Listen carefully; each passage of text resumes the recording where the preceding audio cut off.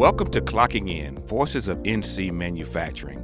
I'm your host, Phil Mintz, Director of the North Carolina Manufacturing Extension Partnership, otherwise known as NCMEP. My role is to drive outreach to NC manufacturers, build relationships to federal and state leaders, and coordinate efforts to drive profitable manufacturing growth in North Carolina. Throughout my time working closely with manufacturers, I have heard the most quirky, curious, and memorable stories. I wanted to turn these stories into a podcast so that others may hear and be informed and inspired.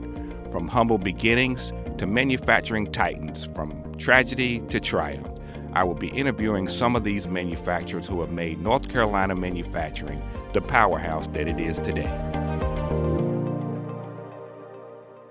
Elizabeth City, North Carolina is just a few miles boat ride down the Pasquotank River, through the Albemarle Sound, and out through the Atlantic Ocean.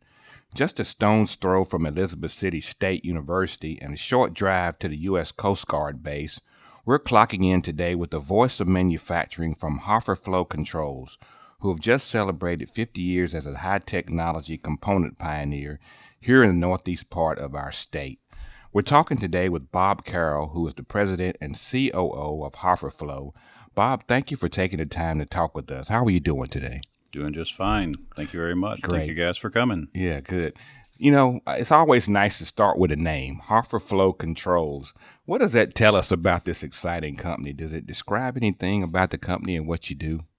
Well, Hoffer is Mr. Ken Hoffer, who's the founder of the company, and he originated the company in New Jersey, northern Jersey, 50 years ago, as you'd mentioned, this year.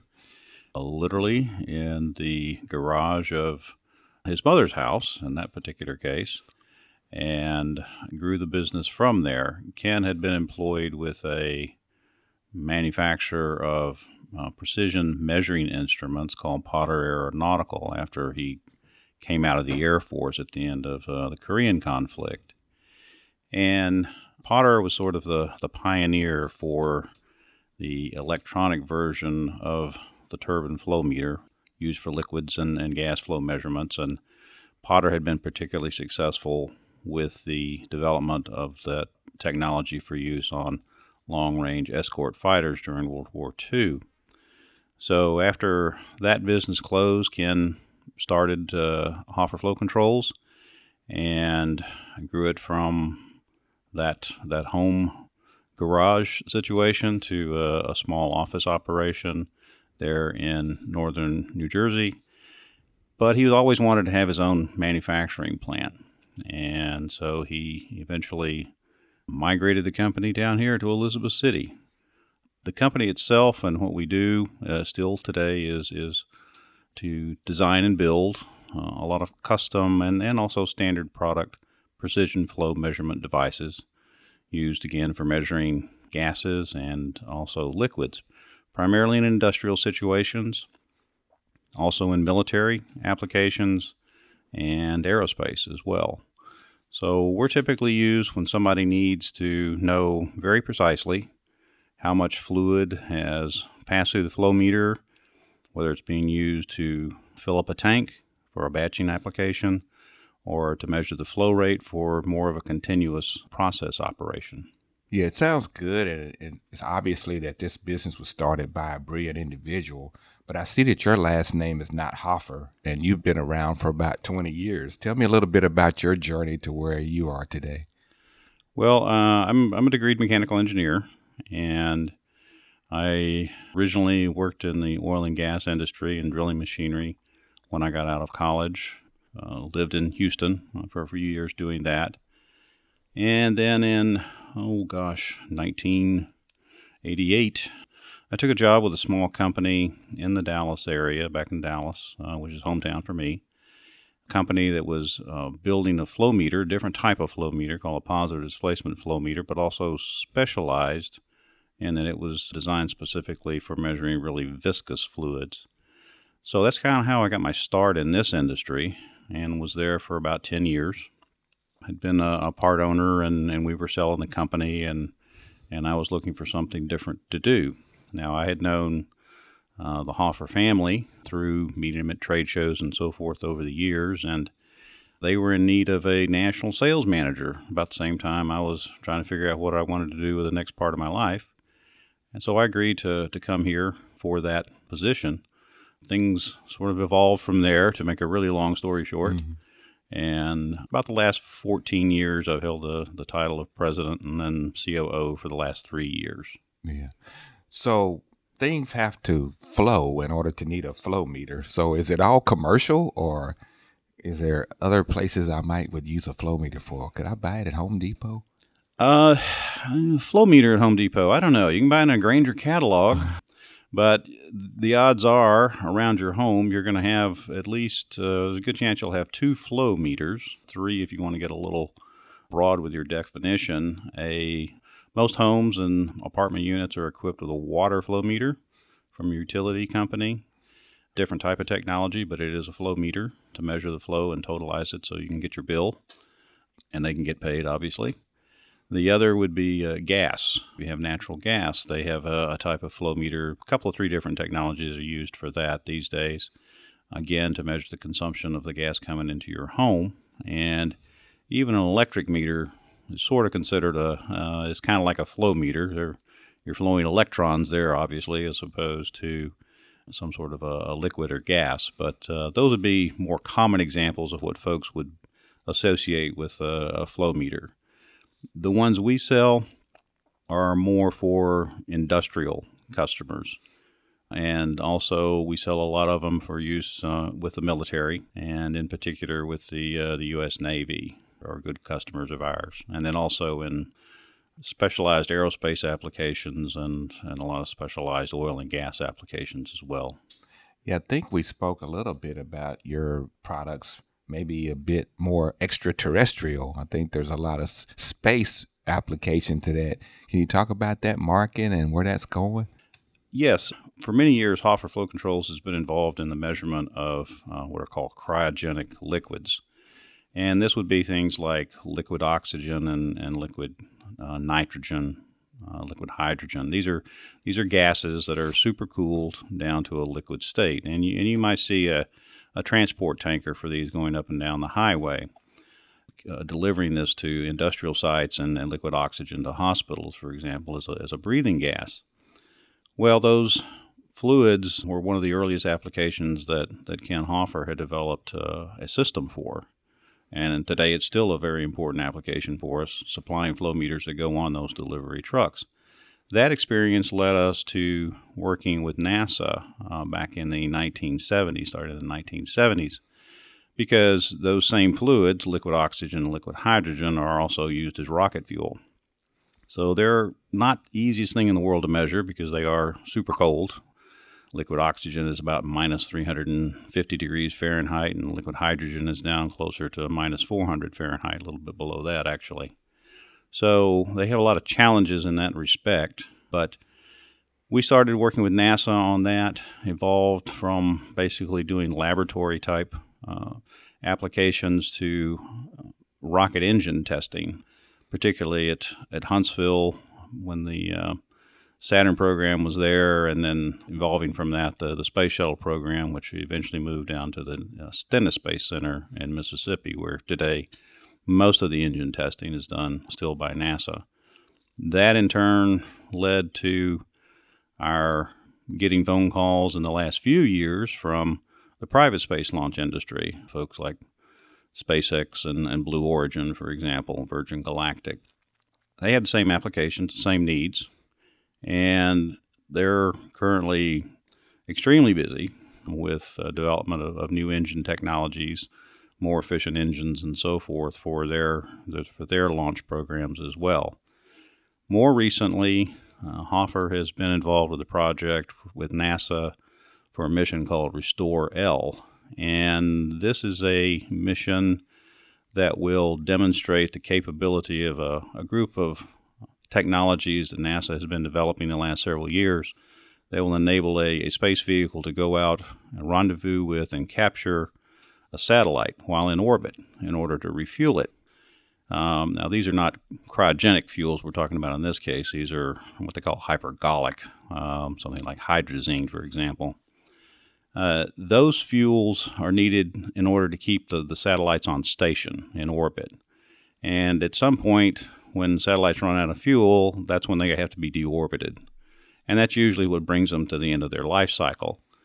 So if you could go out and grab those satellites and figure out a way to refuel them, because they were never really designed to be refueled in orbit, then you can extend the life of them. So that's what NASA is attempting to demonstrate now with these different technologies they've been developing. And one of those is a fluid transfer system that will utilize one of our flow meters, a very customized design that we've been working with them on now for about the last couple of years, and plan to hopefully get all that shipped, fingers crossed, here in the first half of 2020. Wow, that's pretty amazing that we're going capturing satellites. So I was actually at another plant this week, and I saw one of your meters, and they were talking about, how large of a flow that meter could handle, and that was one of the biggest things that they could measure, with the one that you had. And so I was thinking about what you had talked to me the other day about, it's not always how fast, but also how slow the flow is. And I think you're getting into more things that measure really, really slow flows. Why would that be? Well, very low flow measurement is important for certain applications. For example, just something that people would probably have a little more familiarity with would be flavors and fragrances, things that are used in the food processing industry, in particular with flavors. Those are special fluids that are manufactured by certain companies, and they're very expensive and they're very concentrated. So it doesn't take a lot in order to get the desired effect on a particular batch. So they need to dispense just a very little bit, and therefore for them, low flow measurement is really critical. Another one would be folks who are doing experiments, or what we call pilot plant testing, in industrial plants to develop new processes. So they'll start with an idea and build a small model of a chemical process, for example, and part of that is going to typically require the need to measure some fluids that are being involved with that process. So again, small scale, small flows. Yeah. So when we walk through your factory, Bob, we see different types of machining equipment along with special pieces of test equipment. And so obviously you need kind of a wide range of people helping you here, like with creative brain power, and there's also specialized technicians to make things work successfully. Are you challenged like other manufacturers to get the important workers that you need? Well, yes. I would say in general that is a true statement. We've been fairly blessed in this particular area that the local community college system has had some good programs in place for quite a while for machinists. And we've taken advantage of that for really the entire time that the company has been here in Elizabeth City since 1992. And that program continues to help supply us with folks every now and then. We have an intern from that program working for us right now, as a matter of fact. Beyond that, yes, it gets a little difficult. I say probably electronic technicians are a bit of a challenge to find. And the competition in this area has gotten a lot stiffer in the last few years with the expansion and of activities at the Coast Guard base, which has brought in additional contractors. And one of the reasons they've been attracted here was because of the expanded aerospace technology school that the local community college system had started here. Elizabeth City State University as well has been expanding their technical program, so there's a little more resource-based for folks who are more in the engineering side of things as well. So yes, there has been an expansion in demand, and the demand has outstripped the supply to some degree. No question about it. So you're hiring engineers, I can see, because you're doing a lot of design work. Do they come locally, or where do you get them from? It's a bit of a mixed bag. We have one engineer who is with us that made the original move from New Jersey. And we have one gentleman who's our engineering manager that was hired about the time the company moved down here, and he's originally from Poland by way of Chicago. So, yes, we tend to have to cast a fairly wide net in order to find the people we need. One other thing I wanted to ask you about was you mentioned a little bit when we were talking about your markets is the oil and gas. And I know that that's kind of been fluctuating for you over the years. Can you talk a little bit about the direction you see in that industry and how you might be able to kind of pick up there or not? Well, if I had that kind of crystal ball, I'd be doing futures on the stock exchange for oil and gas companies probably. It's very hard to say. There's a lot of different elements to the oil and gas sector, and one that has been the biggest for us the last several years has been primarily in the offshore sector, where we did a lot of custom design work for subsea flow meters. These are literally flow meters designed to go down to the bottom of the ocean to work with the drilling equipment in particular. And that activity has definitely cut back substantially from what it was, certainly in the Gulf of Mexico. There are some other deep water basins around the world that continue to be somewhat active, but not as active as they used to be. I would say that they're probably still a few years away from seeing a significant uptick in that sector. The oil and gas companies have gotten a lot more picky, shall we say, about what projects they're willing to do based upon the economics and being able to support them at the price of oil that we see today, which is typically floating between high $40 per barrel up to $60 a barrel. And nobody really is forecasting that it's going to go out of that range much in the next few years. The shale boom in the United States in particular has pretty well put a cap on the price of oil here, it looks like, for the next several years anyway. So looking ahead, I think you had mentioned that you have a good bit of your customers outside of the States. So you do have international markets. Do you see that as more of an area of growth and then work here in the States? That's a hard one to tell, too, a little bit at this point. I think we've definitely seen the effects of the well-publicized trade situation between U.S. and China, and in terms of its effect on CapEx in particular in the international markets. So I would say that once, hopefully, if that gets resolved, then we should see things start to loosen up in that respect. There have been a lot of folks that have already committed to making changes in their global supply chains, obviously, as we've seen from companies opening new manufacturing facilities here in the U.S. to try to sort of get around that issue. So it's very hard to say how all that's going to shake out, but I think that is going to be a key for the industrial sectors anyway, for the international markets over the next, let's say, year or 2 years, depending on how long this takes to get figured out. Well, that's interesting. We're in a little bit of the trade weeds here, but the USMCA agreement, does that help you guys any? It does in that it keeps the threat of high tariffs, or they don't like to use the word tariffs. When you have a trade agreement in place, they normally refer to them as taxes, high taxes on your products. So going to Mexico or going to Canada. So that definitely helps. We're always happy to see that. We like to see the expansion of the trade agreements, not just here in North America, but obviously we like to see more in Europe. India and Brazil would be two others where you currently have very high import duties and taxes.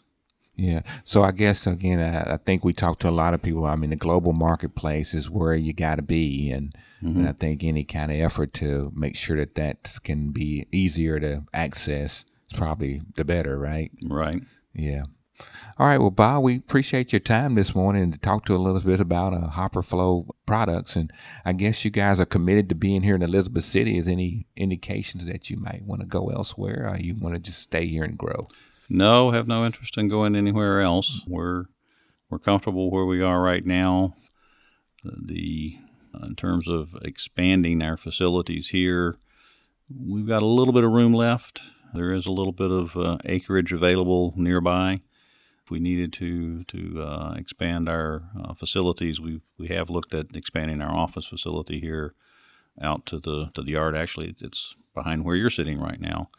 So we have taken that into consideration, and I'm sure at some point that's going to become an issue. And though it doesn't seem like a big issue now, I'm sure when it happens, it'll be, nothing short of a crisis. But, that's just the way business goes. Yeah, well, I know the people in Elizabeth City will be happy with that. And I don't think we talked about this. I think you had mentioned that Elizabeth City kind of reached out to Mr. Hoffer early on to kind of get you here in the first place, right? Yeah, Ken and his family had vacationed on the Outer Banks for many years, like a lot of folks from the Northeast. And when he had decided that he had to move out of New Jersey in order to be able to have the space to build his own facilities, manufacturing plant, he took a very scientific method. He basically knew all the little cities here along the Inner Banks, as it's referred to these days, and he started mailing letters to the various towns up and down this part of the coast, Elizabeth City being one of them. And Elizabeth City responded very positively and were willing to make some nice offers for him in terms of coming here and setting up. And so, yeah, that's really how he ended up selecting it, was just some familiarity with the area and started making inquiries. Well, I'm sure that they're looking forward to maybe another 50 years of business here. And again, we appreciate your support of the area and the work that you do here at Hoffer Flow. And thank you for talking with us again. My pleasure. And again, thank you very much for coming here today. Yeah. Thank you for joining today's Clocking In, Voices of NC Manufacturing. This podcast is brought to you by NC State's College of Engineering, the North Carolina Manufacturing Extension Partnership, and Industry Expansion Solutions. If you'd like to learn more about the solutions NCMEP offers, go to www.ncmep.org. Want to listen to previous Clocking In podcasts? Go to ncmep.org/clockingin.